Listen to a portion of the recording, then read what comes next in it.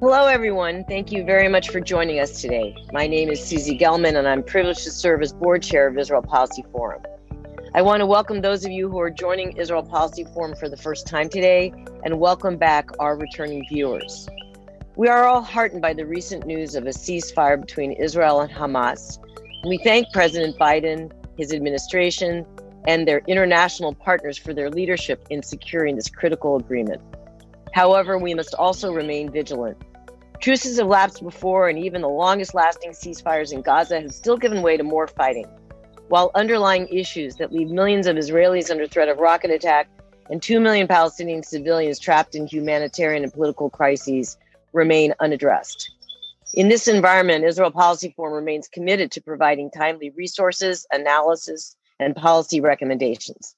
Our work is made possible by the generous support of our donors. I want to thank our current and hopefully future supporters on today's call. In this critical moment, I encourage you to make your first gift or renew your support by visiting our website at www.israelpolicyforum.org/support. Next, I want to invite all of you to join Israel Policy Forum on Wednesday, June 2nd at 7:30 p.m. Eastern, 4:30 p.m. Pacific for our community-wide virtual Realistic Reset program, which will bring together top policymakers and analysts together for a discussion on the most critical issues facing Israel and the Palestinians today and on Israel Policy Forum's priorities. Given everything that has happened in the last month, that event could not be more timely. You can register and find more information online at ipf.li/2June, lowercase June. Now on to today's program. There's a lot for us to cover in the situation in Gaza, and we're fortunate to be joined by our good friend, Ilan Goldenberg.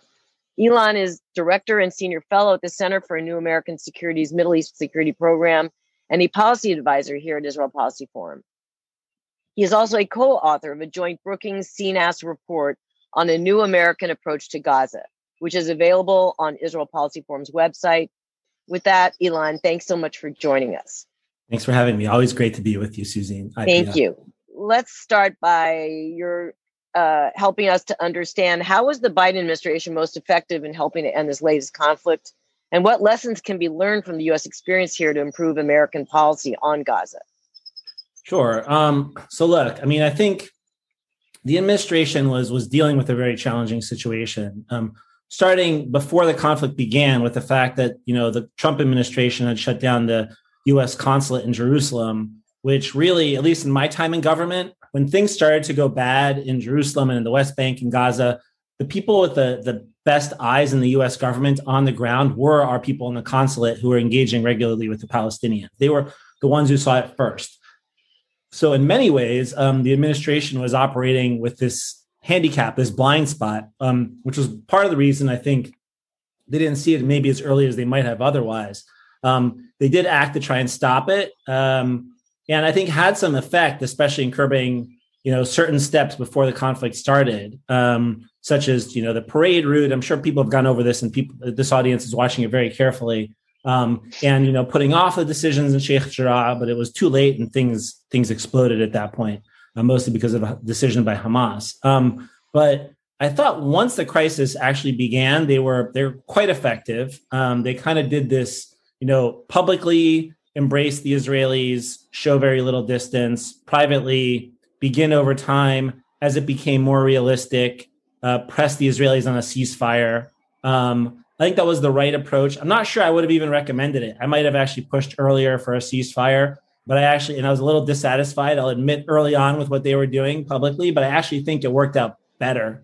It might have worked out better than it would otherwise. And I think what the administration was doing was kind of taking some of the lessons of 2012 and 2014, the last two times we had these ceasefires, and we had these conflicts and then these ceasefires. And the first lesson is we were not the primary mediator in any of this, right? Because we talk to the Israelis, but we don't talk to Hamas. So it was the Egyptians who were really the primary mediator in getting to a ceasefire. And so the U.S. role in that is use our relationship with the Israelis to send messages to them. And at the same time, also kind of clear the field, because there tend to be like a lot of the different players who are eager to get involved, like the Qataris or the Turks or whoever else. Make clear, there's one pathway for a negotiation for a ceasefire here. It is Egypt, and it's the one the U.S. is behind, and everybody else needs to stay out of the way. And I think they did that quite effectively.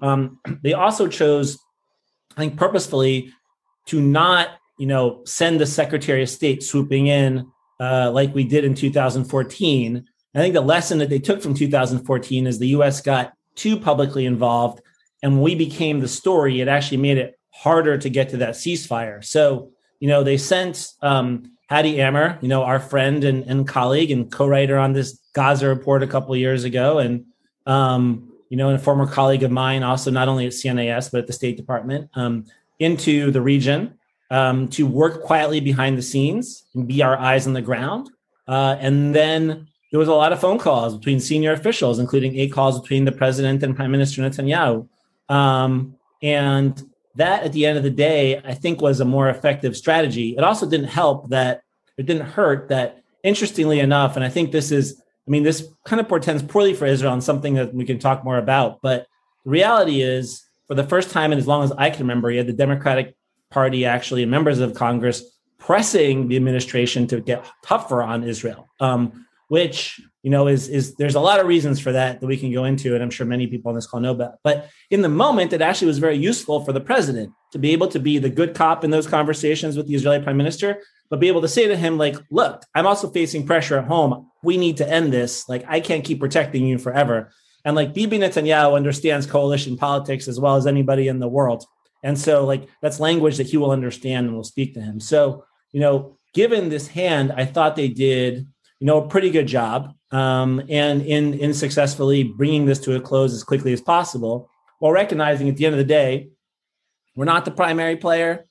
That's Egypt as mediator and Israel and Hamas. And if we weren't at the moment where both sides were ready for a ceasefire, you couldn't have gotten there. Ilan, you said that it worked out to have the ceasefire implemented later than you might have originally thought was optimal. Can you just expand on that before I ask the next question? Sure. Well, I guess what I mean is, obviously, I wanted the ceasefire as quickly as possible, right? Because people are dying. But I think if the U.S. had come out from the beginning and been more aggressive in calling for a ceasefire, there would have been pros to that, right? Pros in terms of laying out our own position, pros in terms of our position internationally, where we blocked a number of, UN Security Council statements, where a Biden administration, pulling back from Israel to a broader agenda and talking about a return to the multilateralism after the age of Trump. It hurts us in all those ways to be out there on our own, taking the heat for and taking, basically a stronger position in supporting the Israelis. But I think if we had come out early on and called for a ceasefire at a moment where the Israelis just weren't ready to do a ceasefire because the fighting had started and they were determined to knock Hamas back as much as possible, it would have actually weakened our leverage, would have weakened our credibility, and made it harder to get the ceasefire later. Holding on it and then putting it out there when it actually looked ripe, I think gave us that maximum leverage while also buying us points and confidence with the Israelis and demonstrating to them, we'll have your back. And frankly, I think at the end of the day, I don't think there was a unanimous view inside the administration on this. I think this was Joe Biden's instincts himself and his personal views that drove the policy in that direction. So far, the ceasefire seems to be holding, but many tens of thousands of Palestinians in Gaza have been displaced, exacerbating the already extant humanitarian crisis in the Strip. Is there any movement to mobilize outside support to ameliorate the situation? Yes. I mean, this is what, Tony Blinken, the Secretary of State, is in the region doing right now, and is kind of priority number one for U.S. policy towards the Israeli-Palestinian conflict in the immediate.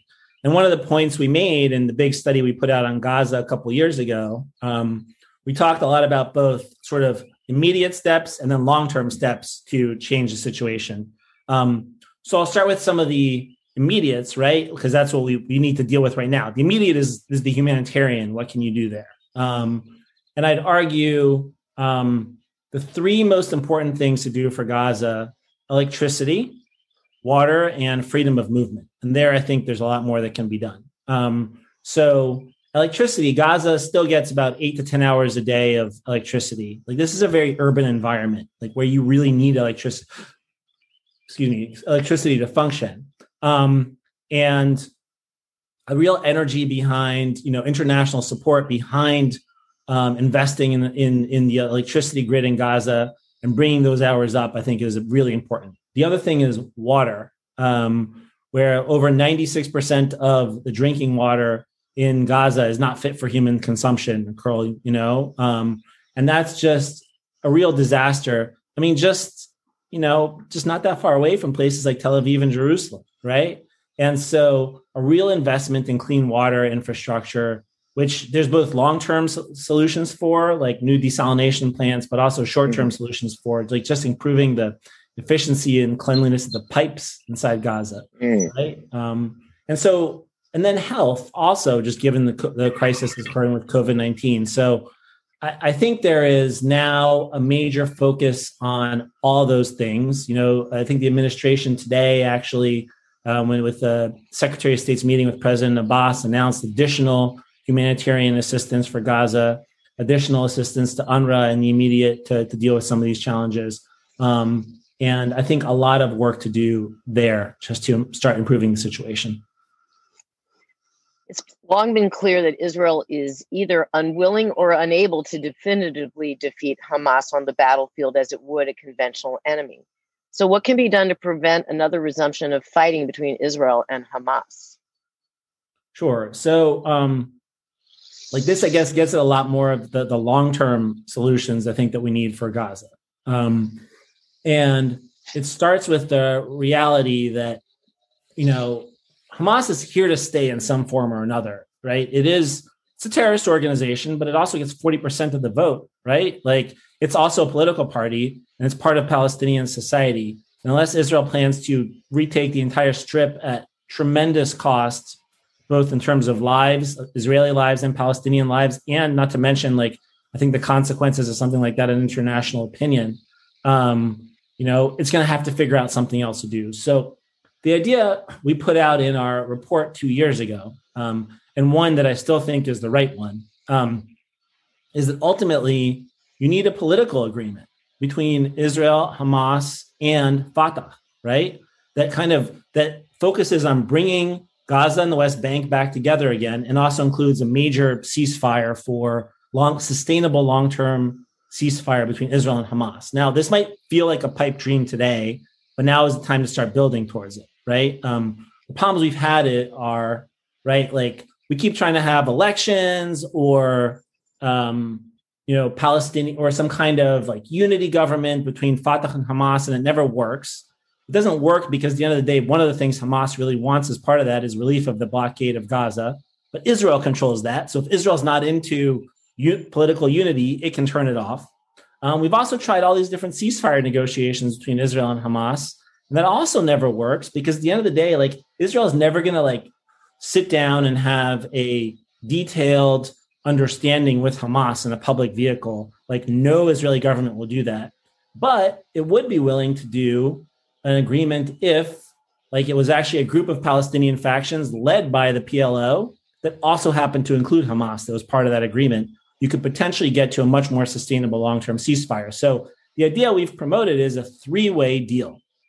Israel gets a long-term ceasefire in exchange for Hamas getting relief and letting more things into and out of Gaza, which is, in addition, I should have talked about freedom of movement being an essential thing. I think we'll talk about work permits in a little bit as an example of something that we can do on that front. And then on top of that, Hamas gets to play a political role inside the PLO in the long term in exchange for the Palestinian Authority getting to have more control and influence and over time governance over Gaza.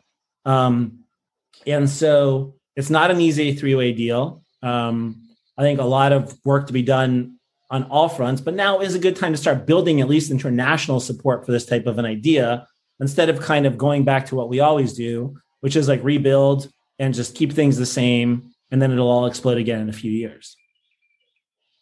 So following up on work permits, you recently put forth the idea that Israel could issue more work permits for Gaza residents. Could you elaborate on that proposal? Sure. So this is one of those short-term ideas, right? The real, beyond helping Gaza with electricity and water and immediate humanitarian needs, Gaza is about twice the size of Washington, D.C., or maybe it's, like it's comparable in size. But it doesn't, like if Washington, D.C. couldn't be connected to Northern Virginia or Southern Maryland, like it wouldn't function, right? As an economy, if you can't move people and goods around, right? Like this is economics 101. And Gaza doesn't, because of the blockade, like people and goods can't move. And so how does Israel try to alleviate that right now? Well, one of the things it does is kind of let the Qataris fly in, $20 million a month into Ben Gurion Airport and basically have that money go directly into Gaza and directly to Hamas. Like as kind of a combination economic stimulus package and pay off to Hamas to keep things stable. Instead of that, why don't you try actually letting Palestinians come into Israel to work, give them work permits, which is what we do in the West Bank. You can start with small numbers and build up over time. It's used to happen in the 90s and the early 2000s. You could over time get up to let's say 25,000. That would be for every worker. That's 6 people, average size of a family in Gaza. You're like now taking care of 150,000 people. And given the disparities in the Gaza economy and the Israeli economy, I mean, I think that the salaries would be incredibly good for Palestinians and would still be cheap labor for Israel. And the idea here is that creates the same stimulus package, right? But instead of giving all that money to Hamas direct, you're actually explicitly giving it to people who are not Hamas, because the Israeli security services are going to vet all these people very, very carefully. And I think that they're capable of doing that. The IDF has long argued for doing this idea. And a lot of people who live right around Gaza in the kibbutzim and moshavim right around Gaza used to do this with their Gazan neighbors in the 90s and advocate for doing it again. Right. And so what a better way to bring money into Gaza. Now, it won't be easy. The politics in Israel are complicated. You really do have to do a careful security vet. Like one incident, one attack could be just, could throw the whole thing off, though I don't think you could. I mean, the worst kind of attack, you're not going to get weaponry out of there. It's going to be the types of things we've seen in the past, like sort of lone wolf type activities. But still, you want to try to avoid that at all costs. And also, there's a challenge with Hamas actually letting people do this, right? Which they might not, but that becomes politically very difficult for them. If you have all these people in Gaza who have the option to go get a job and Hamas won't let them, that also is something that works against Hamas internally. So I think, it just seems to me like a much better option to like pay people for work and have those people be people who've been screened out for not being like security risks, as opposed to just giving people cash and having it go explicitly directly to the terrorist organization. Right, which is just going to use the money probably to try to rebuild the infrastructure that was destroyed during the last 2 weeks. Right. I mean, they'll do a combination, but a bunch of the money will end up going to their military capabilities, right? And then they'll use some of it on their population as well. I would just note, by the way, when you talk about Palestinians from Gaza coming into Israel, we at Israel Policy Forum have visited the Erez crossing at the Gaza border between Israel and Gaza. And there's as you know very well, on a spanking new terminal that could accommodate up to 50,000 people a day going back and forth. And of course, it's been heavily underutilized over the last few years. So let's hope that suggestion gets implemented. The Biden administration is now moving to install an ambassador to Israel. The news today is that Tom Nides will be the appointee, with Michael Ratney as an interim officer to reopen the U.S. consulate in Jerusalem. What effect might greater American representation in Jerusalem have on U.S. efforts to forestall additional fighting? Sure. So I actually think the way this is working, they just announced the consulate today as well, but I think Michael Ratney is actually going to be the acting ambassador because there is no consulate yet. Right. And it's going to take, Nides hasn't even been formally nominated. And from when he is formally nominated to when he is put in place will be, 3-4 months, depending on how things go. And so they felt like they needed somebody on the ground immediately. Right. And they needed somebody on the ground, like Michael Ratney, who I used to work with, the State Department, who is absolutely excellent. Right. And who used to be our consul general in Jerusalem, who really understands the conflict well and understands the Palestinian side of it well. Because the reality is, look, we have with our national security advisor and our secretary of state and our president, like deep ties with the Israelis that are like easier to move forward on. We're talking to them regularly. The communication is there. And the ties between Israel and the U.S. are just deeper, right? But on the Palestinian side right now, without a consulate that's supposed to be tagged to work with them directly, with only an embassy that, for the last few months has kind of acted, frankly, to some extent, hasn't changed their approach all that much from where the Trump administration was, minus like the super provocative tweets from David Friedman. It's supposed to be the embassy right now, since there is no consulate. It's supposed to be the embassy for Israelis and Palestinians. But I think, old habits die hard. And when you spend 4 years under the Trump administration with one approach, you kind of keep doing that. And I think Michael has been brought in to make sure we get eyes on the ground on the Palestinians again and are ready and capable. And so that in the future, as I talked about in the beginning, right, this blind spot that came from the consulate, until the consulate is all up and running again, we don't have that blind spot. And we have somebody on the ground who really understands, the conflict and can also start making sure that the rest of the team that's there, that's very capable, but most of whom have just worked under a Trump administration where settlements were like A-okay and, provocative steps in Jerusalem, like we were taking some of those, so somebody who can help that team and lead them and, to get the right reporting we need out of Jerusalem to ensure we don't have any more crises in the next few months. This was the most severe conflagration between Israelis and Palestinians since the 2020 normalization agreements between Israel and several Arab states took effect. Have any of these normalizing states, UAE, Bahrain, Sudan, Morocco, taken on a greater role in the Israel-Gaza crisis? Why or why not? And is there an opportunity for deeper engagement here? So, look, I think the answer is there is an opportunity for deeper engagement. Less on Gaza and more on Jerusalem, which I think is very sensitive for these countries in terms of public opinion and where they are. Like the Abraham Accords, I still believe were a very important and positive development, one you continue to take advantage of. But I think what this conflict reminds us all of is they're not a solution to the Israeli-Palestinian conflict, right? And I think many of us were saying that from the start, and sadly, like that's been borne out. But at the end of the day, these countries aren't going to walk away from these agreements because of issues with the Palestinians. The whole reason why they sign these agreements is because they have their own national interests, which at the end of the day are more important. But what's interesting is now their voices matter a lot more in Jerusalem, right? And the Israeli government and the Israeli public are fascinated with this engagement and the opportunities that come with it. And they don't want to lose that.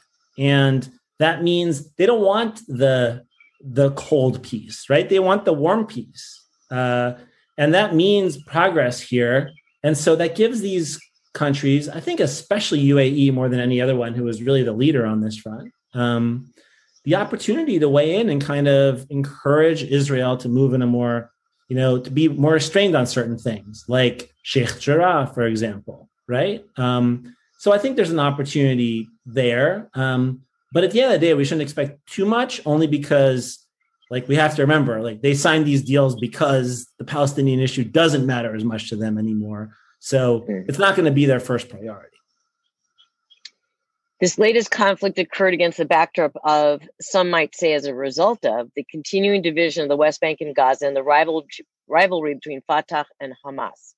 Your report on Gaza calls for the political reintegration of the Palestinian territories. Is there an opening to do this, or does this conflict leave that goal even more elusive? I actually think there is an opening, not immediately, because I think right now the temperature is up everywhere, and you need to let it cool a bit.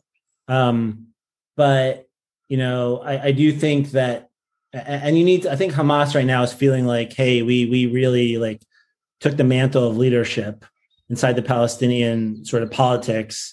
And I don't think that's necessarily true. And I think pretty quickly they're going to find themselves back exactly where they were, looking for ways out and kind of stuck. But until they do, you don't want to negotiate with them from a position of strength, which is where they kind of see themselves in right now.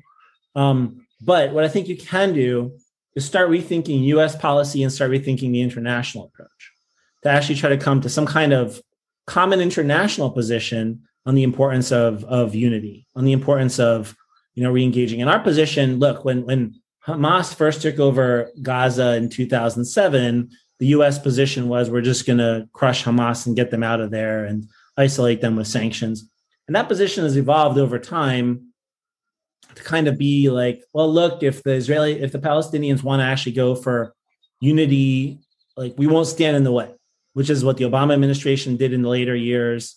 And then also what the Trump administration did when some of the unity discussions were happening. And also the approach of the Biden administration to these elections that were canceled, right? That they didn't really come out against the elections, but they also didn't really come out for the elections, right? And I think if they'd come out more forcefully for, they might never have been canceled in the first place. But I do think we need to actually be pro-elections and pro-democracy and pro-unity and encourage Palestinians to figure out how to do that.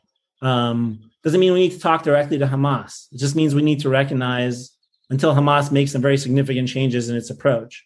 But it does mean we need to recognize that, continuing the current sort of fiction that somehow we're just going to get rid of this 40% of the Palestinian political system is just not realistic.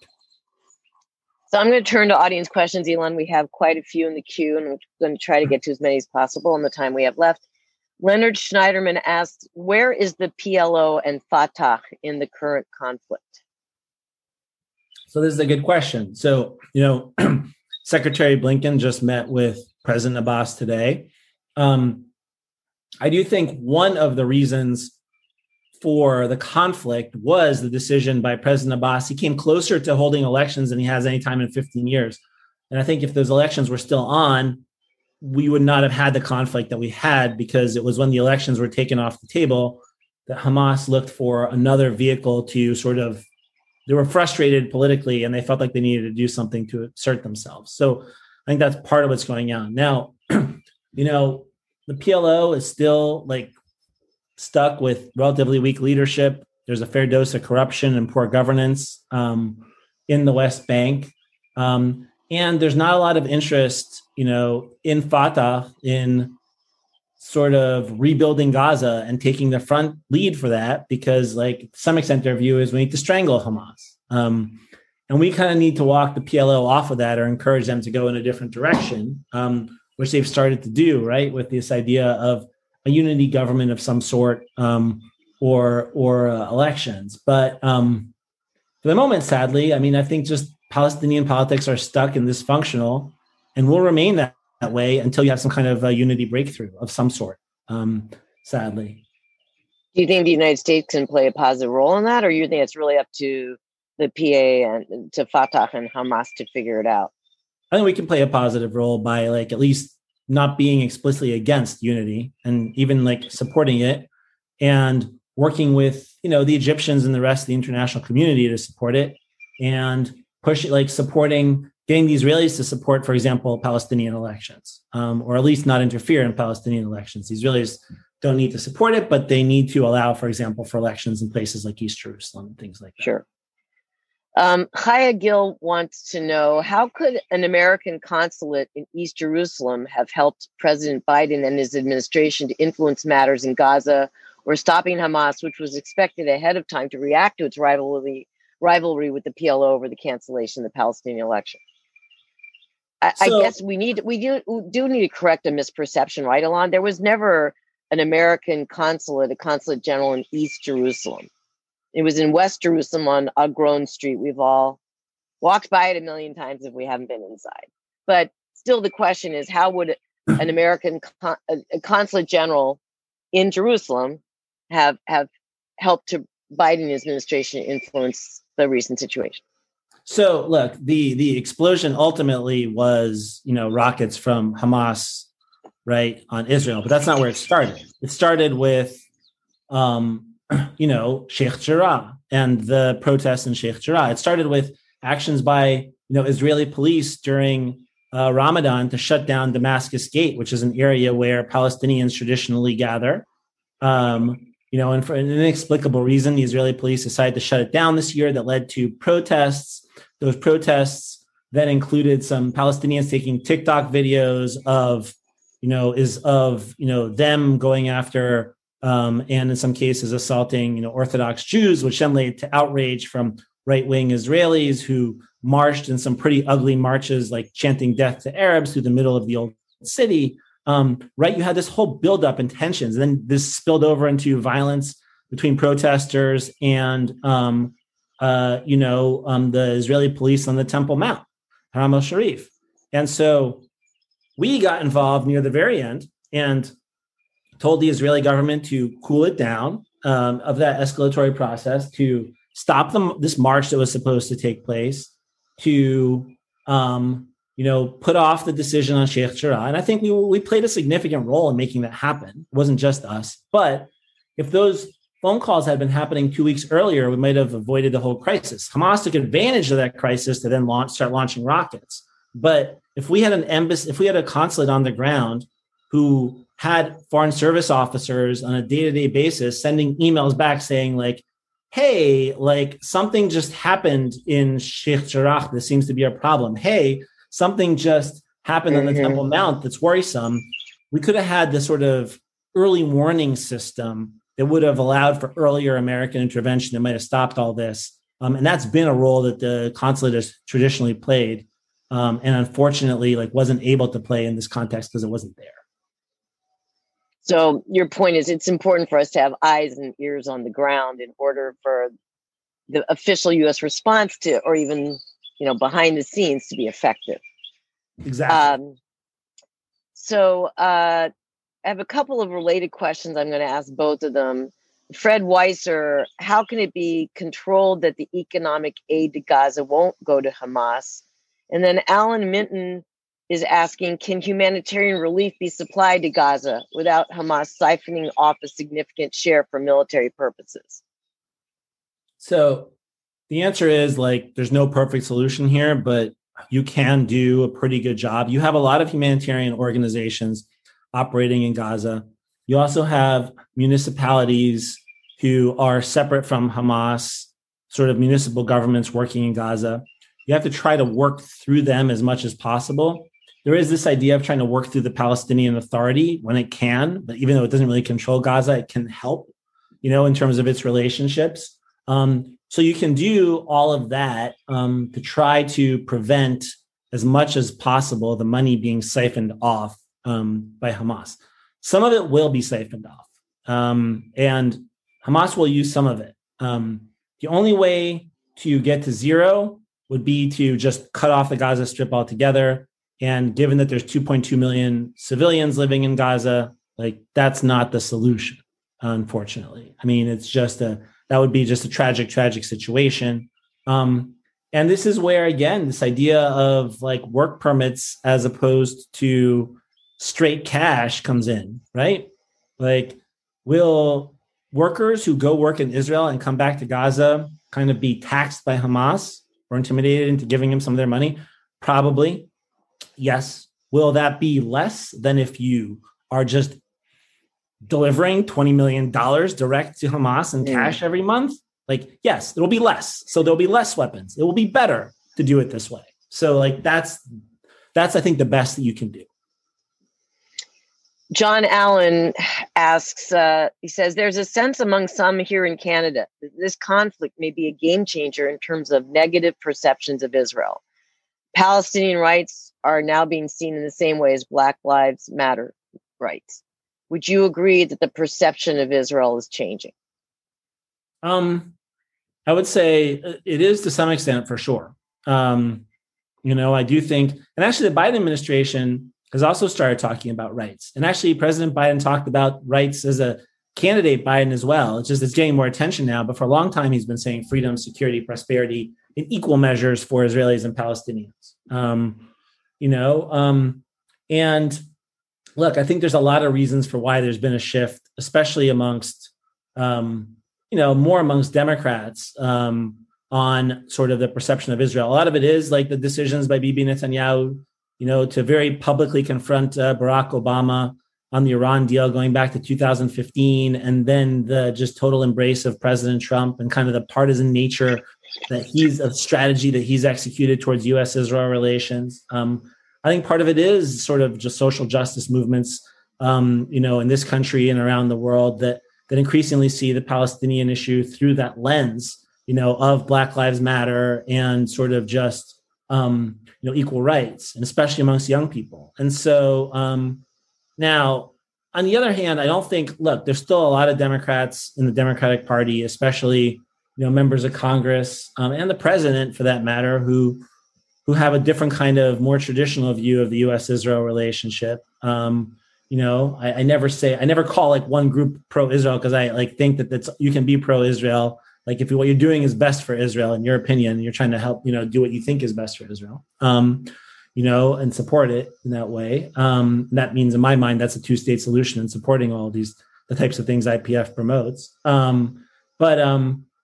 So I don't think it's changing as quickly as people think it is, or that it's fundamentally changed for good. I also think, for example, if you had a different Israeli prime minister, like some of the backlash would go away pretty quickly. But like, I definitely also think there's an evolving position, and you saw it during this conflict. So we have a question from Laura Kelly, who reports for The Hill. She's curious for your reaction to the politics playing out on Capitol Hill, the growing pressure from progressive lawmakers calling for conditioning U.S. military assistance to Israel as leverage to pressure Israel over its policies towards the Palestinians. How do you view the evolution of this campaign? Is it gaining strength? Is it a correct approach? So look, at the end of the day, it's still a very small minority who actually supports, using, I would say, conditionality or putting even restrictions on U.S. assistance to Israel. But that voice is growing. Folks like you have folks like Bernie Sanders and AOC and Rashida Tlaib, who kind of represent the far left of the party and are very out there on this. And then you have kind of like folks who are much more in the traditional space, the Chuck Schumers and Bob Menendez's of the world. But what's kind of been interesting is the movement in the center of the party, not to still like absolutely stand up for Israel and its right to defend itself, but also to increasingly bring to light concerns about Palestinian civilians and Palestinian rights. And even voices like Bob Menendez, who I think took that approach during this conflict, or Chuck Schumer, who kind of tried to carefully like not be too far out there on these things, whereas opposed to in the past, he might have been more out there. Together represent the movement of the party overall. Personally, I'm kind of skeptical on security. Like, I don't think security assistance is the leverage people think it is. We have a long history of like trying to use security assistance as leverage with other countries, and it doesn't really work very well. You're not going to get a country to give up on some of its most core basic political or security interests for a few $1 billion. And at the end of the day, Israel is, this isn't the Israel of 30 years ago. Israel economically is quite a powerhouse. I mean, its per capita GDP is as high as like Japan and the UK and all these countries. So even if the US were to tomorrow condition all our security assistance, I think it would be, like quite a crisis in the US-Israel relationship. I don't think it would change fundamental Israeli decisions about their own security at the end of the day. I don't think we have as much leverage as people think they do. So, which is frankly the position that Israel Policy Forum has taken all along, that conditioning aid, among other things, is not an effective way to try to influence Israeli political behavior.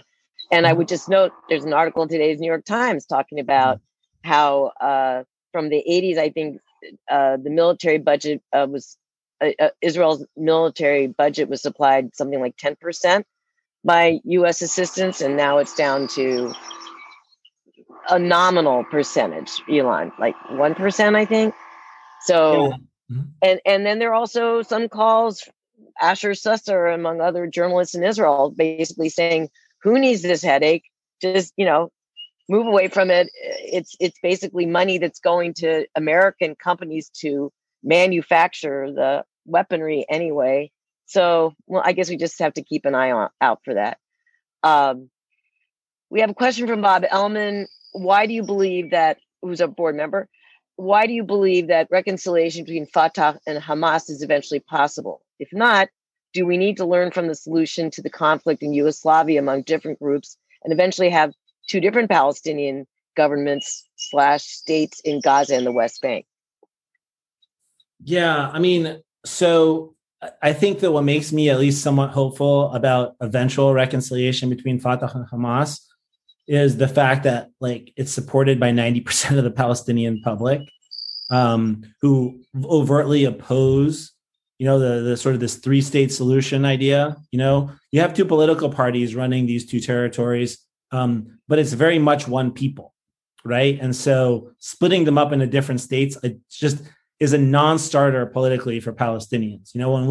When we started doing the work on this Gaza report a couple of years ago, we looked at this option and very quickly realized, that would make life easier if it was at all possible. It's just not possible given Palestinian politics. So, I'm not sure you can get a real on reconciliation. I would also say that like President Abbas takes a very hard line about any reconciliation with Hamas. But I think a lot of the people around him and a lot of the potential future generation leaders have a more open vision on this. And it might be that, a different Palestinian leader down the road would be more flexible and open to changing their approach, which could also make a big difference. I mean, I'll say that as, and I say all along, like, the Palestinian leadership and Israeli leadership, right now we have two sides, neither of whom are very functional, neither of whom are very interested in an agreement with the other, or are willing to take any kind of risks for that. And so all you're doing is nibbling at the edges until you have, changes on both sides. And maybe then you have some opportunities. And we haven't even talked yet about what's going on politically in Israel. As we know, Yair Lapid has until June 2nd to form a coalition government. Right now, that's looking not too likely, but anything is possible. And if that doesn't happen, I guess it gets thrown into the Knesset to see if the Knesset can choose someone else who then I believe has 21 days to form a government. And if that doesn't happen, then we're talking about a 5th round of elections. So maybe just take a second, Ilan, to talk about how you see this playing politically in Israel. I think there was a perception that Netanyahu was the winner here, but now there's some indications that his mantle of Mr. Security has been damaged in this latest round because, rockets were raining down on Israelis and 12 people were killed. So, I think Netanyahu was the winner in that Bennett felt, right, you had this sort of change coalition coming together. It was based around the idea, everybody from the Muslim Brotherhood Party or the Islamists to Naftali Bennett, right? Trying to come together under the idea of getting rid of Bibi. And with the violence, especially the Arab Jewish violence, inside of Israel, I think Bennett felt a lot of pressure to not be able to stay and stick with that idea of coalition and walked away while the fighting was going on. But now that the fighting is over, he seems to be back in negotiations with Lapid. It's unclear if he can actually bring his party along. It's unclear if he can actually make this happen or not. It's much less likely now than it would have been before the conflict. But at the same time, you're right, Susie. And this is the reality of every one of these Gaza conflicts, right? Because at the end of the day, there's no winning, right? All you do is fight it out for a few days and rockets rain down on Israelis and missiles are raining down on Palestinians in Gaza. And then at the end of it, it's highly unsatisfactory because the only thing that would bring satisfaction would be for Israel to retake the entire Gaza Strip. And that wouldn't bring satisfaction either. That would just mire Israel into a disaster that then would also be deeply unpopular. But there's no way to win in these conflicts. And so when you don't win, at the end of the day, the public looks up and is like, well, why did we do that? And so that's kind of where we are.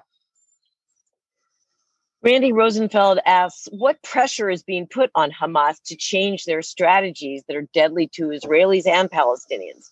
What pressure should be put on them by the U.S.?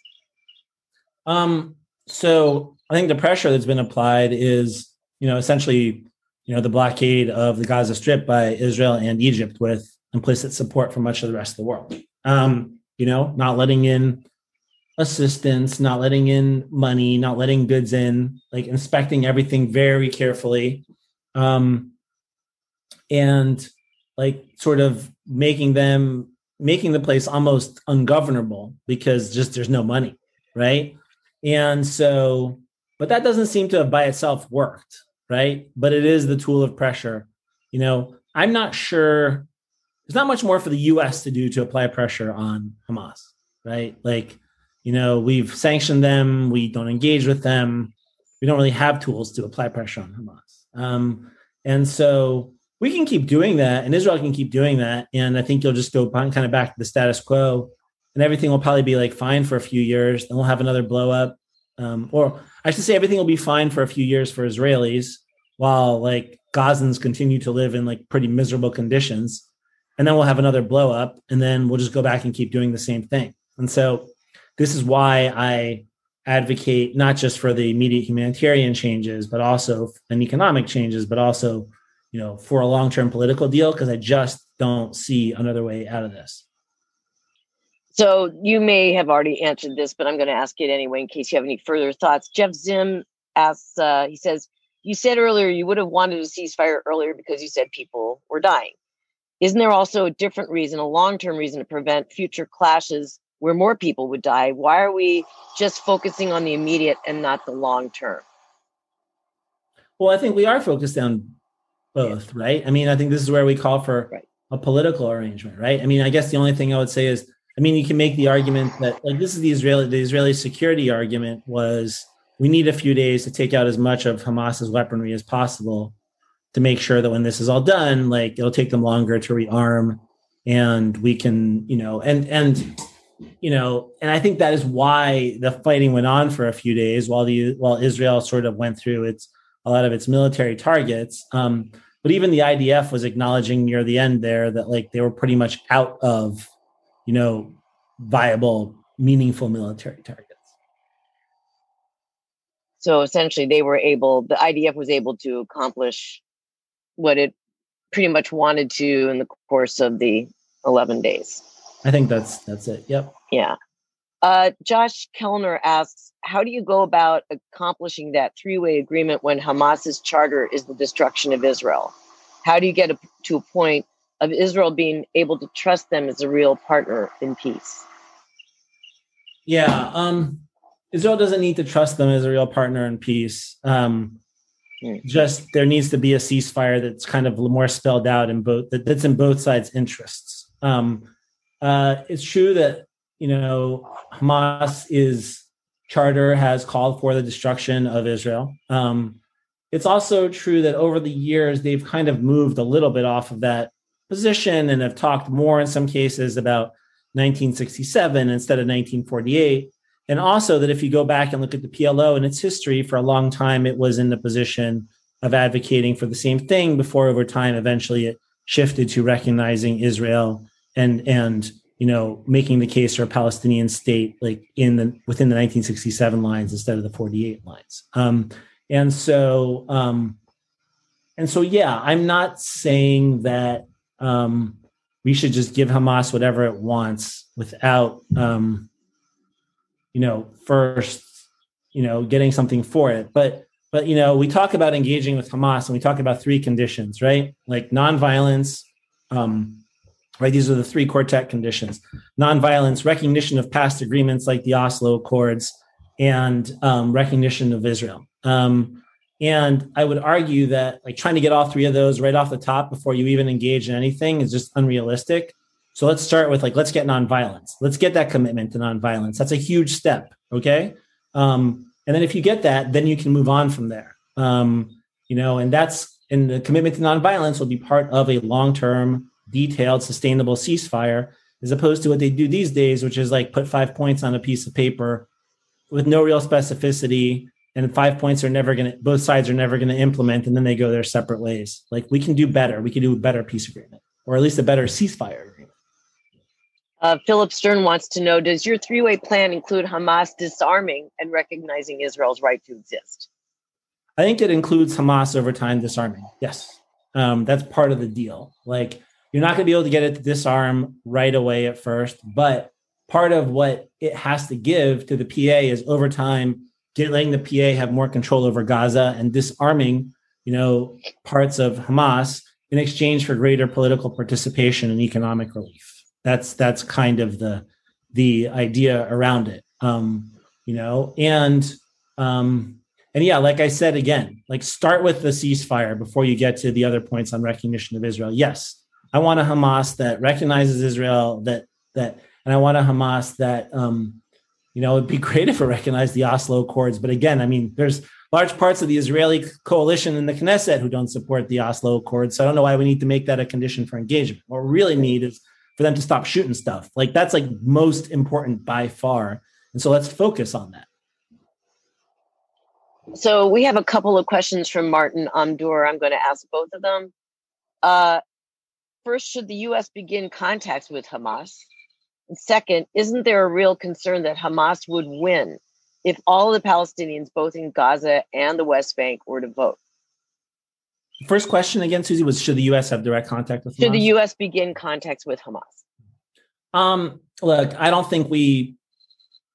really think we need to be directly engaging with Hamas right now until they meet some of those conditions we talked about beyond even just nonviolence, because there's other parties who can do that.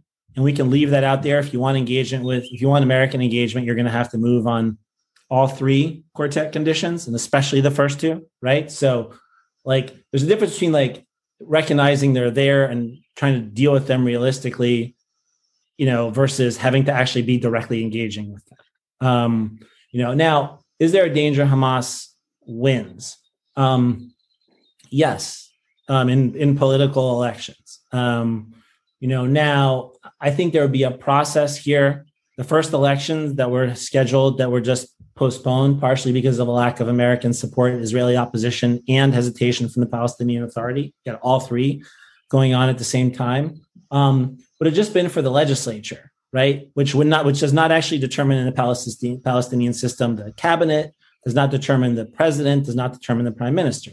So it was kind of like the perfect place to do the first vote because it wouldn't really have that much influence and impact. And look, the polling had Fatah still ahead ultimately, despite the concerns about Hamas. I don't think this in 2005, the last time they had elections, or 2006, you had like 20 different parties running for all these. Every race was like an individual race, and you had all these different Fatah candidates going against one Hamas candidate in all these different, basically house seats, if you were to and Fatah was so disorganized, and that's why it lost so badly, even though Hamas didn't get anywhere near a majority of the vote. But this time the vote was supposed to be different. It's like a national list, right? More like the Israeli system, right? Like one national list based on percentages. You did have multiple Fatah parties, like three of them who had signed up.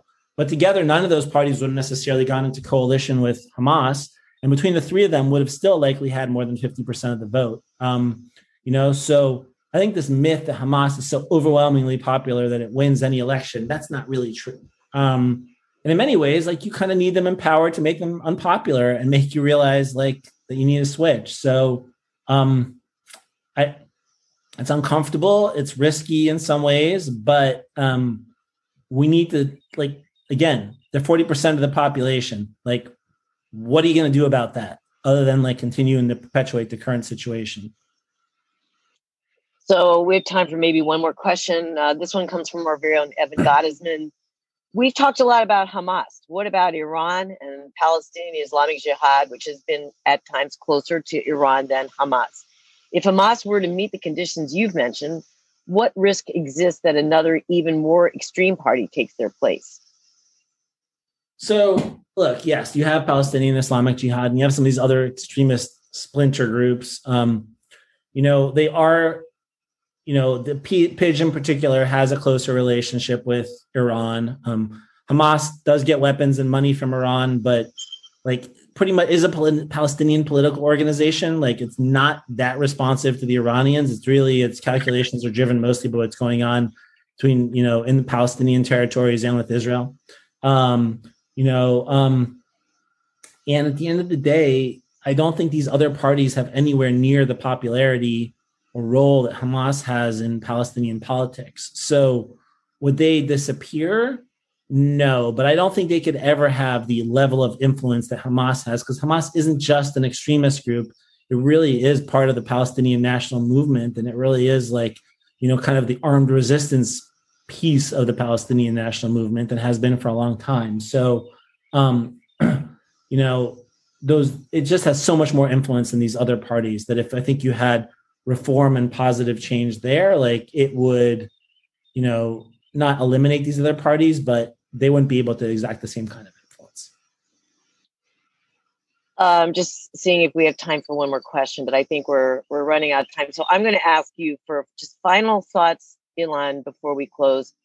What, at this moment in time, what gives you the most cause for concern, and what gives you the most cause for optimism? That's a great question. That's a hard one. Look, what gives me the most cause for concern is like the dysfunctional political systems on both sides, and the fact that in some cases, some of the long-term trends don't seem so great. Like, it really makes me call into question whether or not two states is possible. Though I still continue to believe that is, because I just don't really see any viable alternatives. And I'd argue, and like Tamara Kaufman-Wittes had a great piece on this last week. I think what we saw was a preview of the one-state solution, right? Like last week with violence on multiple different fronts in different kinds of ways. What gives me the most optimism might be, being on the verge of possible political change in Israel, and also maybe not there yet with the Palestinians, but, talking to younger Palestinians and and a lot of the politicians who are upcoming in the next generation, who I think have a much more effective and pragmatic approach to this. And so, I think, those people exist out there on both sides. I think there's an increasingly sophisticated, view of the conflict, internationally in the United States, the American Jewish community, and others. And I think all those things give me some hope that maybe we can get somewhere. Well, as always, Ilan, it's great to spend time with you. Thank you so much for your time and for joining us today and for enlightening us. I want to thank our supporters who are with us on today's call. Again, your generosity makes programs like this one possible. And if you have not yet done so, please consider making a contribution today at IsraelPolicyForum.org/support. Thank you all once more for joining us today. I want to remind everyone to please register online at ipf.li/2June for our upcoming Realistic Reset program. As always, I encourage you to subscribe to our podcast, Israel Policy Pod, sign up to receive the weekly Koplo column in your email inbox, and visit our website to access recordings of our previous briefings. Please stay tuned for an announcement regarding our next video briefing. Until then, thanks again for tuning in, and we'll see you again soon. And thanks again, Ilan. Thank you. It was great being here with you, Susie. Take care, everybody. Bye-bye.